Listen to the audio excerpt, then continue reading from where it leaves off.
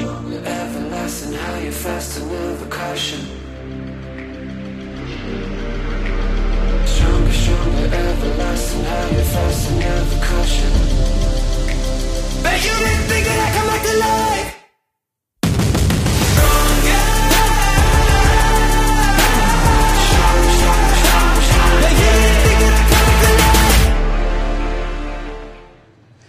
You know, the story of Easter was completely unexpected by everybody. There was no one standing at the tomb on Sunday morning going 10, 9, 8, 7, 6. Oh, when's it going to happen? It wasn't going like that. The story of Easter, the Sunday morning of Easter, was completely and totally unexpected. No one could have predicted it. Well, that is except for Jesus, of course, because, he had.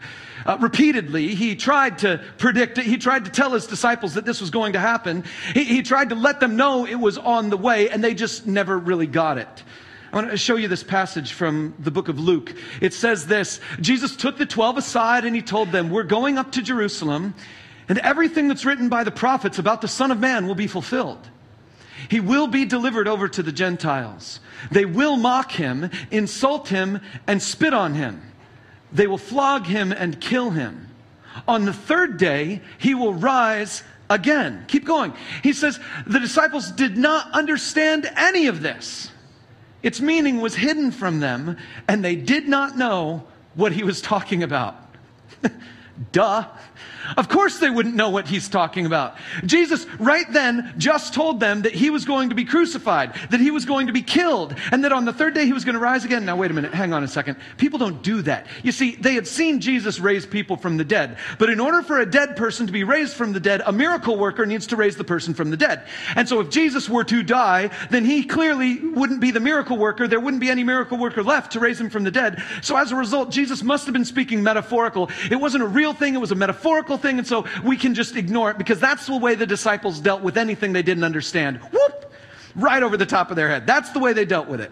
If they didn't understand it, they just forgot it. In fact, we know from the other Gospels, from Matthew and from Mark at least, that at the very moment Jesus stopped talking, the very next thing that happened is a guy named John and a guy named James asked their mom to talk to Jesus and ask Jesus if the two of them could be the number one and number two in Jesus' kingdom when he was going to reign as king. So here's the deal. Just picture this. Jesus says, "I'm going to die.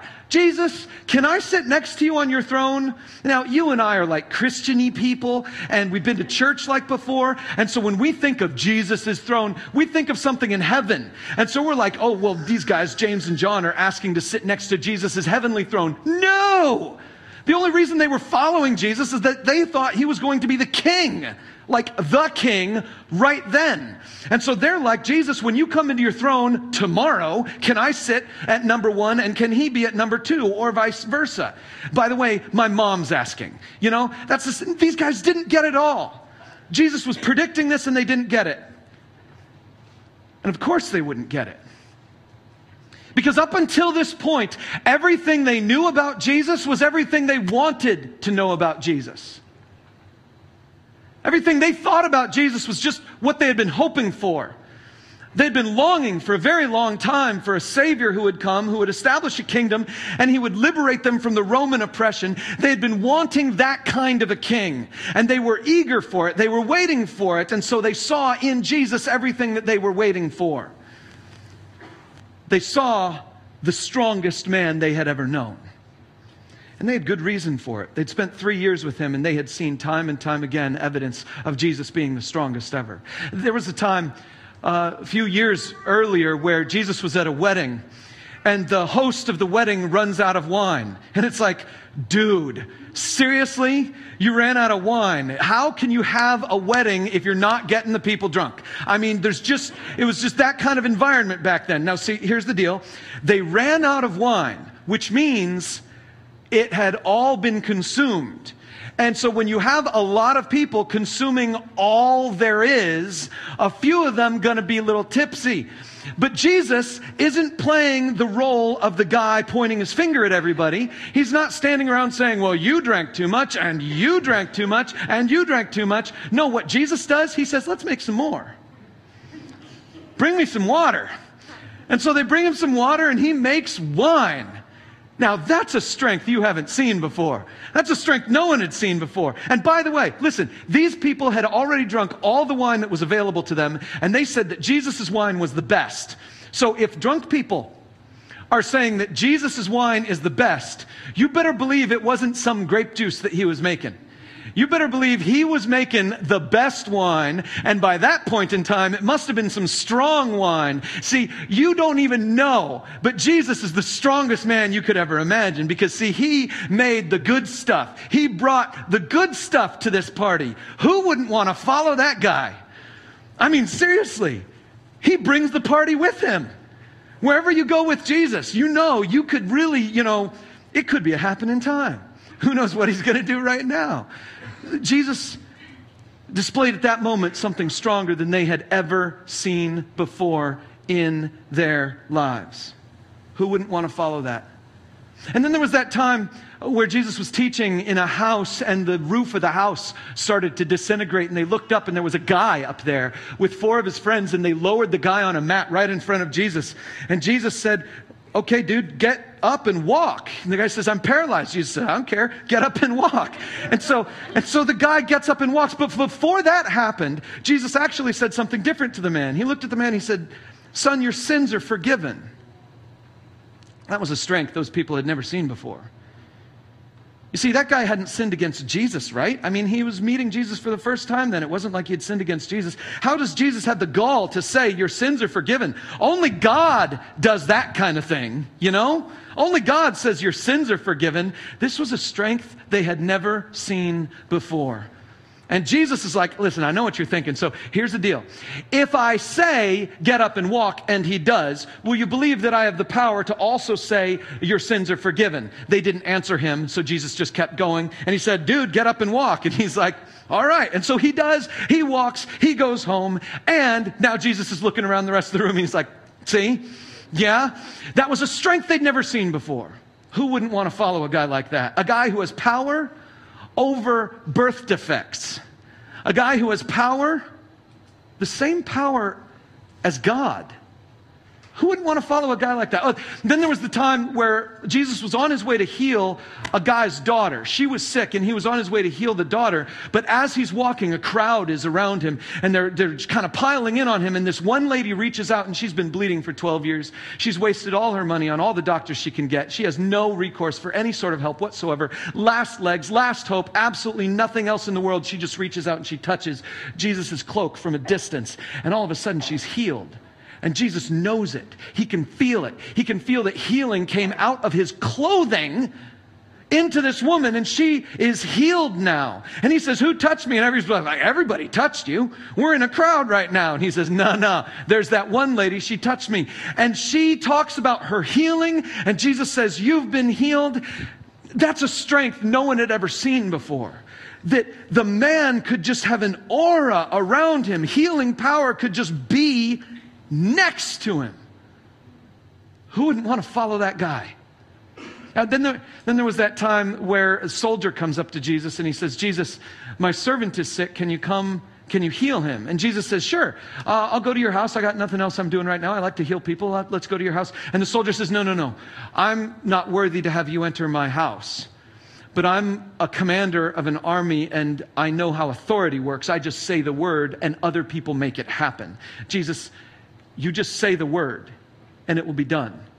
And Jesus says, I've never seen faith like that before. Sure, he's healed. Then Luke does some research, and he finds out that guy's servant was healed at that very hour that Jesus had said that. That's a strength no one has seen before. Who wouldn't want to follow the guy who can conquer time and space, who can heal at a distance? He can raise someone from sickness without even being in the room. Who wouldn't want to follow that guy? Then there was this time where Jesus was asleep in like a boat, and then a storm came, And the wind starts blowing really hard, and it's rocking the boat, and the waves are coming along, and they're not just rocking the boat, they're actually crashing into the boat. I'm assuming there's probably some rain going on along with this storm. And here's Jesus just totally asleep in the boat, despite all the rain and the wind and the waves and whatnot.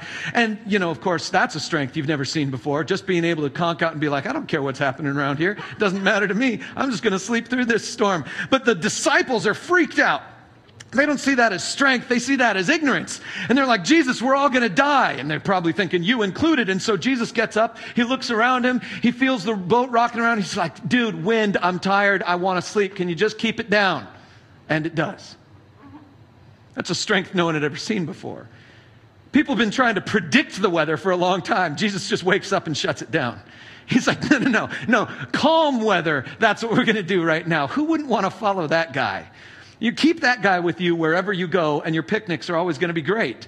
I mean, think about it. You got as much wine as you could possibly want. The weather's going to be perfect. And there was this time where Jesus gets to the other side of the sea, He's on the other side of the sea that they were crossing in this boat. And as he gets out of the boat, a man rushes up to him. A freaky, scary man. A man who lived in the cemetery right there. In fact, the townspeople were so scared of this man that they frequently would tie him up with chains. They would bind him up with chains, but that didn't bother him because he would just break them.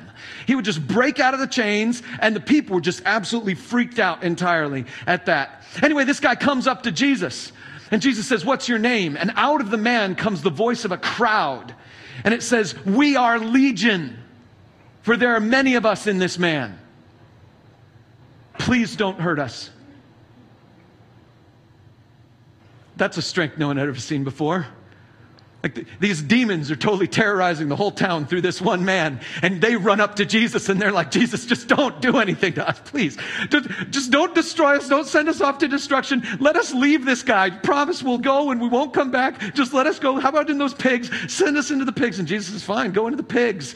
And so they go. They leave the man. The man's now clean. The townspeople come out. They look at the man and they're now freaked out. Why? Because the guy who was freaking them out was just freaked out by Jesus. And so they're freaked out at Jesus, and they're like, Jesus, you got to get out of here. And he's like, all right, I'll go to another town. That's a strength no one had ever seen before. Who wouldn't want to follow that guy? Or then there was the time Jesus is on the side of a mountain, and he's got a crowd of people, like 5,000 men, however many women and children, I don't know. But they're just surrounding him, and Jesus feels compassion for them, and he's like, I want to feed these people. See, I told you Jesus would be good for a picnic. He says, I want to feed these people. And he says to his disciples, what do we got? And the disciples say, well, listen, we got nothing. There's this boy over here. His mom must have packed him a lunch because all these men here, they didn't think ahead as you do. But the guy here, this little boy, his mom must have packed him a lunch because he's got 5 loaves and he's got 2 fish. And Jesus says, that'll do. And so he takes it, he prays for it, he breaks it, he passes it out. And there's so much food that everybody eats to their fill and there are 12 baskets left over. That's a strength no one has ever seen before. Feeding 5,000 people with one boy's lunch? And who wouldn't want to follow that guy? Or then immediately after that, Jesus sends his disciples across the lake to the other side again, and he's going to stay here and say goodbye to the people because he loves them. He's going to say goodbye to these people now that they're fed, and he's going to spend some time in prayer. But in the middle of the night, a storm comes up. And so Jesus sees out on the water that his disciples are now in trouble. And he says, I cared for these people, I need to care for my disciples. So he comes down the mountain and he walks on the water.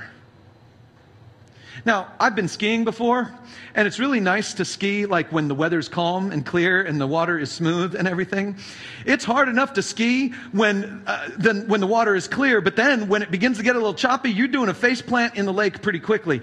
And it's not comfortable in anything, but here's Jesus, the original barefoot skier with no boat, and he's in the middle of this wind and the waves thing coming, and he just walks right on through it, and the disciples see him, they're freaked out, and they're like, what is that? It looks like a ghost. And Jesus says, no, it's I am here. And he gets in the boat and everything calms down. They make it to the other side and the guys are freaked out and they're like, I've never seen a strength like this before.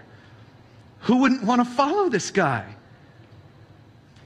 And then there was that time where the Pharisees brought a woman to Jesus that they had caught in adultery. How do you catch just one person in adultery? See, the law had said that if a woman is caught in adultery, she should be stoned, and so should the man. Clearly, the law says this woman should be killed, but everybody who's part of this situation knows that there's something else wrong with this situation. And so Jesus does what only Jesus can do. He doesn't give a judgment based on the law. He doesn't even give a judgment based on grace. What he says is, okay, whichever one of you has not sinned can throw the first stone. And one by one they leave. That's a strength no one had ever seen before.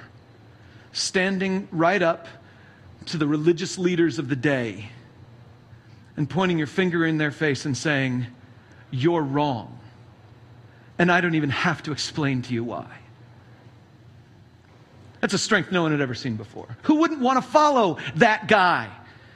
And then there was that day that he got the report that his really close friend was sick. A guy named Lazarus. Jesus loved Lazarus and his sisters Mary and Martha. And Lazarus is sick, and Jesus didn't, from a distance, say, be well. And he didn't go to Lazarus' house to heal him. And he didn't take off his cloak and mail it so they could, touch Lazarus with the cloak. Jesus just sat and waited. And a couple days later, he goes. By this time, Lazarus is dead. Mary and Martha are crying. Jesus makes it there 4 days late. He gets there, and Mary and Martha run up to Jesus, and they're like, Jesus, if you'd been here, he wouldn't be dead. And Jesus says, hold on. This is for God's glory. Take me to the tomb. It's over there. So Jesus goes over to the tomb. He sees where it is. He says, roll the stone away. They're like, no, he smells by now. We're not going to do that. Jesus says, roll the stone away. And they roll the stone away, and Jesus looks up to heaven. He says, Father, they need to know that you pay attention to me. Lazarus, I'm here, man. Come on out. And he does. He walks out, shuffling with the bandages all around him from the burial. And Jesus says, get the wrappings off of him and feed him. The man hasn't eaten in 4 days. Duh, he's been dead. So Jesus says, go ahead and give him some food and nourishment. Clean him up. Take the wrappings off. He's Lazarus. Same as before. Man, no one had ever seen a strength like that. Who wouldn't want to follow that guy? And then there was that day where Jesus said, I need a donkey. A small colt.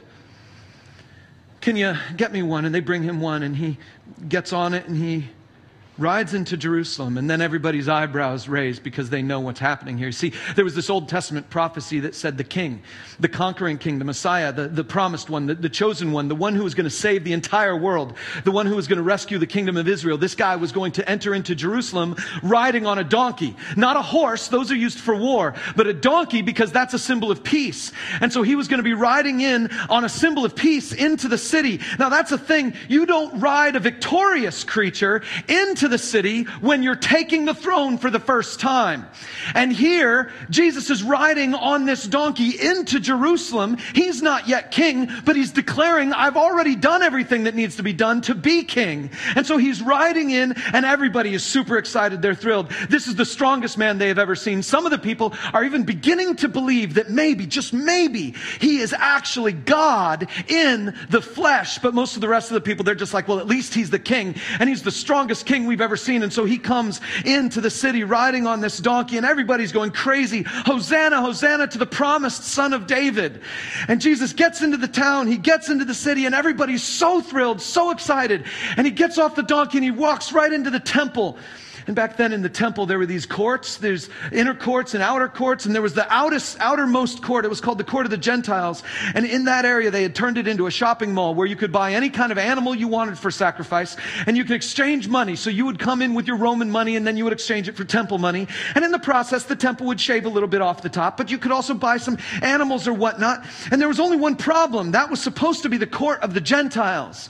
That was supposed to be the place where the Gentiles could pray. And Jesus sees that and he goes nuts. He makes a whip and he starts cracking the whip over people's heads. He starts knocking tables over. He starts pushing the money off the tables. It's a mess. And people are like, I've never seen a strength like this before. It's just the wrong strength. See, Jesus said, my Father's house will be a house of prayer for all the Gentiles. And they're like, no, Jesus, you missed the boat here on this one. Okay, so here's the deal, Jesus. We have the religion of God taken care of. We're fine with the religion of God. Our problem is the government of God. The government of God doesn't exist here. You're supposed to be our king. Kings don't go to the temple. Kings go to the palace. Jesus, you're the strongest guy we've ever seen, but you need to keep riding. It's farther that way. And he gets out of the temple and he leaves. He goes to Bethany to hang out with Lazarus and Mary and Martha for a little while. And everybody who just was part of this massive parade is like, what? It's a strength we've never seen before. It's just the wrong strength. A couple days later, Jesus is having a meal with his followers, and they're sitting in the room, and Jesus gets up from the table. They're all ready to eat. He gets up from the table. He grabs a towel, takes off his cloak, grabs a towel, grabs a basin, fills it with water, and he starts washing their feet. And the people are like, we've never seen this before. This isn't strength. This is weakness. Who wants to follow a guy like that? After dinner, they go to the garden. And Jesus leaves his main group of disciples over here, and he takes his three closest buddies, Peter, James, and John. He says, we're going to go a little farther. So he goes over here, and he says to them, kind of in secret, he says, my soul is overwhelmed with sorrow to the point of death. What happened to the strong guy? See, this is Peter, James, and John. They're seeing something in Jesus they've never seen before. They're seeing weakness. He says, my soul is overwhelmed with sorrow. Pray for me here. And he goes off a little farther, and these guys have already kind of lost interest. And so they just fall asleep. They pay attention a little bit. They hear a little bit of what he's saying, but then they fall asleep because what Jesus is praying over there, it doesn't make sense. He's like, Father, take this cup away from me. I don't want to have to go through this. But I will still follow your will, whatever it is. Who wants to follow that? And then the traitor comes. Judas comes with the temple guards. They show up. And Jesus doesn't do what a strong person does when a traitor shows up. Strong people fight or maybe run. But what Jesus does is he just walks right up. He lets this guy kiss him. He gives himself into the guards' control, and they carry him away. And the disciples are standing there. Who wants to follow that? And they all run away. Peter follows at a distance. John goes into the temple courts because he has some connections inside the high priest's sort of entourage. And so he knows a little bit more. Peter's out at the courts, but everybody else is just gone. They're just off somewhere. They've all just dispersed. Because here's the truth. Who wants to follow a guy like that? And so then Jesus faces the trial and keeps his mouth shut. And Jesus then is shuffled from Herod to Pilate, to Herod to Pilate. And they put a crown of thorns on his head. They beat him. They mock him. They yell at him. They curse him. And he keeps his mouth shut. That's something all those religious leaders had never seen before. Weakness. So eventually they flog Jesus.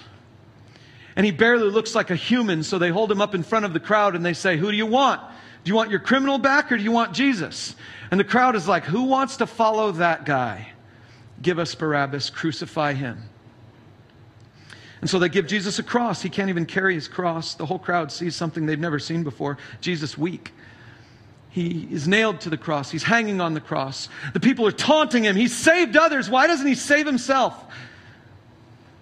And then he dies. Naked and alone, abandoned. No one's around him. Mary and a couple of the other women are there. And Jesus' mother is there. John is there because Jesus had asked John to take care of his mom. And so John is there for the mom, but everybody else is gone. Everybody else is gone.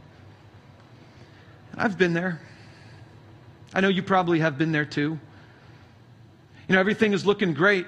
The hope of the world has finally come into your life, and you're all super excited and you're optimistic and things are going smoothly. They're going in exactly the direction you hoped they would go.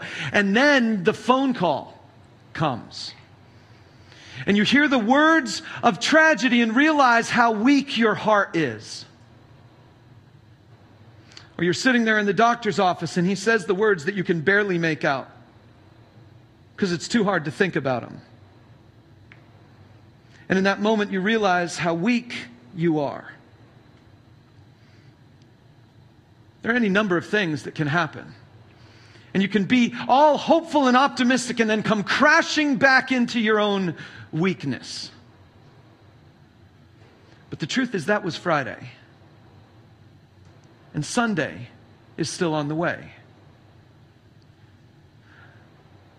A stranger takes Jesus' limp and lifeless body and puts it in a tomb, and clearly doesn't do a good enough job because the women on Sunday decide they're going to try to make it better. Luke tells us what happens on that morning. He says this.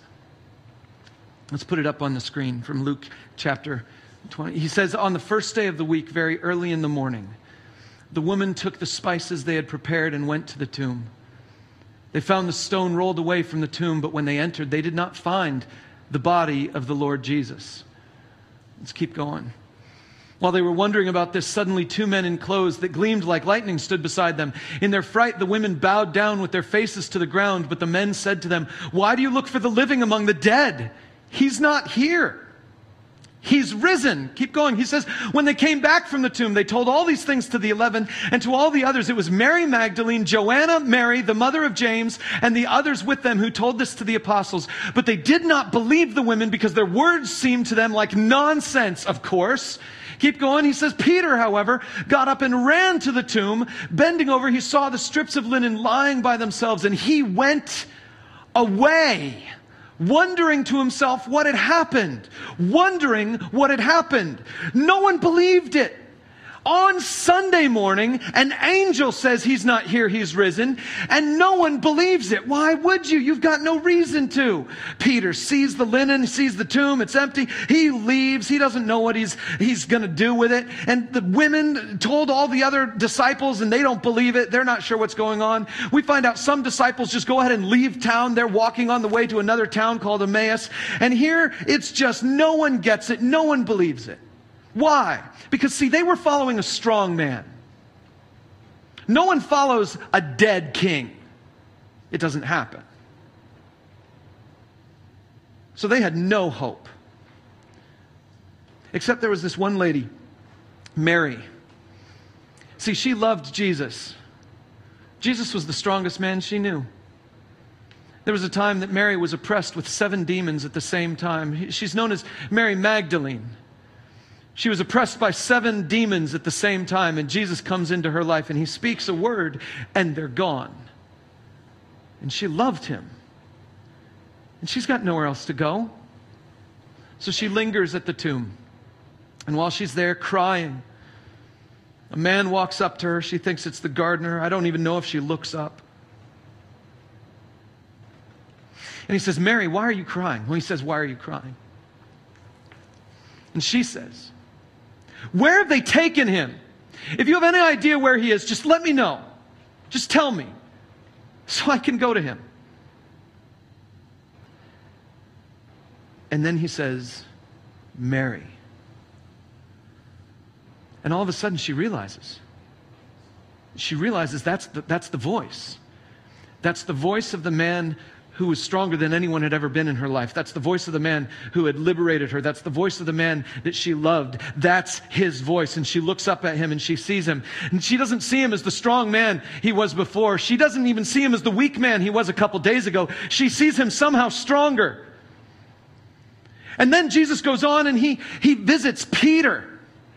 And he visits the other disciples. He finds himself, the disciples are in a locked room, and Jesus just shows up in the middle of the room. And while he's in the middle of the room, he says, go ahead and touch me. Give me some food. I'll eat something. Go ahead and touch me. I'm real. I'm flesh and blood. I've actually come back. It's true. He goes, he meets a couple other guys as they're walking on that road to Emmaus. He caught them. He brought them back. And so then Jesus meets all these other people. And finally, he meets 500 people all at the same time. All at the same time, until eventually he meets a guy named Saul. We know him as Paul. And Saul, when he encounters Jesus, his life is changed. Because see, Saul knew the stories of the strong man who had done the miracles. And he knew the stories of the weak man who hung on the cross and died. And now he's looking in the face of the stronger one who has come back and has proven that he's alive. And Paul needed it. He writes these words in 2 Corinthians as he's talking about the strength that he needs in his life. He says, I was given a thorn in my flesh, a messenger of Satan to torment me. 3 times I pleaded with the Lord to take it away from me, but he said to me, my grace is sufficient for you, for my power is made perfect in weakness. Therefore I will boast all the more gladly about my weaknesses, so that Christ's power may rest on me. That's why, for Christ's sake, I delight in weaknesses, in insults, in hardships, in persecutions, in difficulties. For when I'm weak, then I'm strong. See, that's the message of the resurrection. That's the message of the resurrection. The man who is stronger than anything walks through weakness so that he can be even stronger. The Apostle Paul would say, he became obedient to death, even death on a cross, and therefore God exalted him to the highest place and gave him the name that is above every name, that at the name of Jesus, every knee would bow in heaven and on earth, and they would declare that they belong to him. That's what this whole thing is about. And the Apostle Paul says, I am not afraid of my weaknesses, because it's only through my weaknesses that I can experience God's strength. Listen, I don't like weakness. Who wants to follow that? I don't like weakness. I bet you don't either. And so we try to do all sorts of things about it. Number one, we try to pretend it doesn't exist. That's how we live most of our lives. We live most of our lives pretending that the weakness isn't there. And so we'll do sort of the things that we normally do. We get ourselves into a rhythm and we get ourselves into a habit. But we always know there's something on the corner. There's something over the horizon that could prove our weakness. And we're afraid of that. We don't want that. We don't like weakness. We don't even want to get near it. And so what we do is, since we can't totally ignore it, we hide it. And we cover it up with all sorts of other things. We buy insurance. Because I say to myself, if I have enough insurance, then it doesn't matter what happens, I'll be covered. We try to make more money. Because we feel like if I have enough money, then it doesn't matter what happens, I'll still be covered. Insurance is my salvation when it comes to medical bills. And money is my salvation when it comes to a recession or anything else that's going on. And so I'll cover my weakness with all sorts of other things that make me feel strong. I will buy new locks. I will change my passwords. I will even practice those words that I'm going to say to that other person who really needs a talking to. Because no one is going to make me feel weak anymore. Who wants to follow that? And then when it comes time and we realize there are some things that I just have no control over and I'm too weak to even address, then we take option 3 and we'll pray. And we'll say, God, it's you. You're the one who has to take care of this. I'm too weak. You're the one who needs to take care of this. God, I'm just giving this all to you. I've tried everything I've done. I've bought all the insurance. I've changed all my passwords. But God, you're the one that has to take care of this. I'm just going to bring this up to you. God, I've got the medical insurance, but I don't know how I'm going to deal with this diagnosis. And so, God, I'm just going to bring it to you. God, this woman, I don't know what the deal is, but she wrote me this letter and she tells me she's trying to break up with me. And so, God, I don't know how to deal with that. I'm just going to bring it all to you. And I'm just going to give it to you and say, God, you take care of it. And then, when God doesn't come through the way we want him to come through, he's just one more proof of how weak we are. And we don't like that. Because now God is part of the problem. Oh, listen. I want to tell you right now, it's time for us to stop pretending.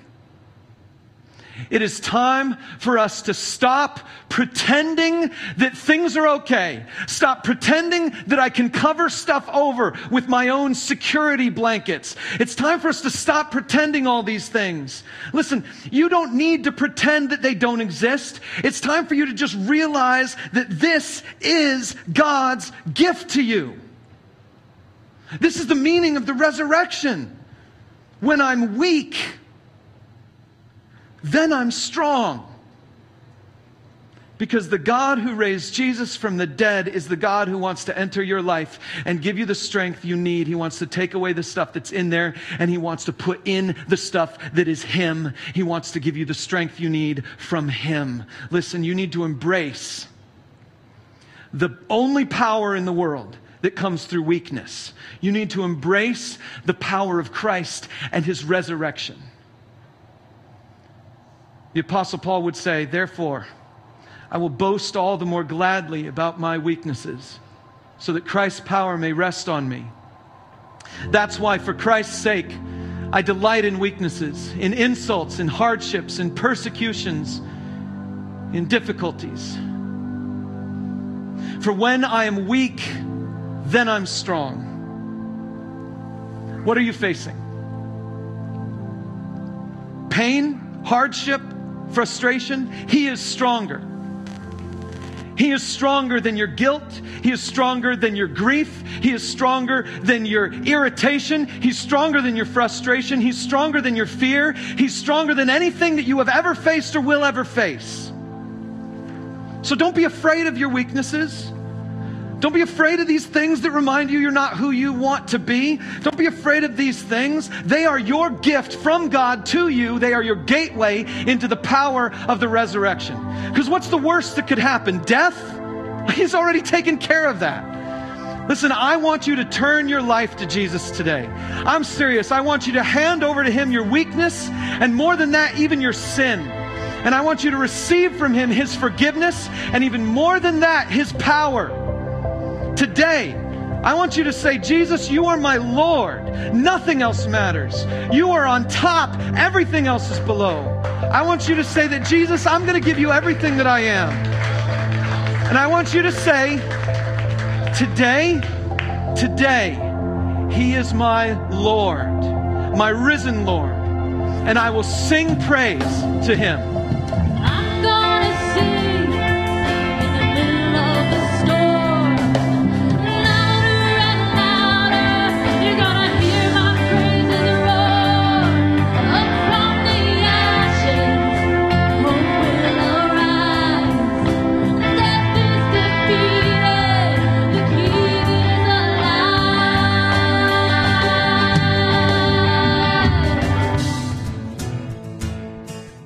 Thank you for listening to this message. We believe that God has a full and fulfilling life in store for you, and we want to help you live it. For videos, resources, and more, visit us online at LafayetteCommunityChurch.com. And as always, we want to encourage you to plug into a Christ-following community of faith wherever you are. Life is a journey, and no one should ever walk alone.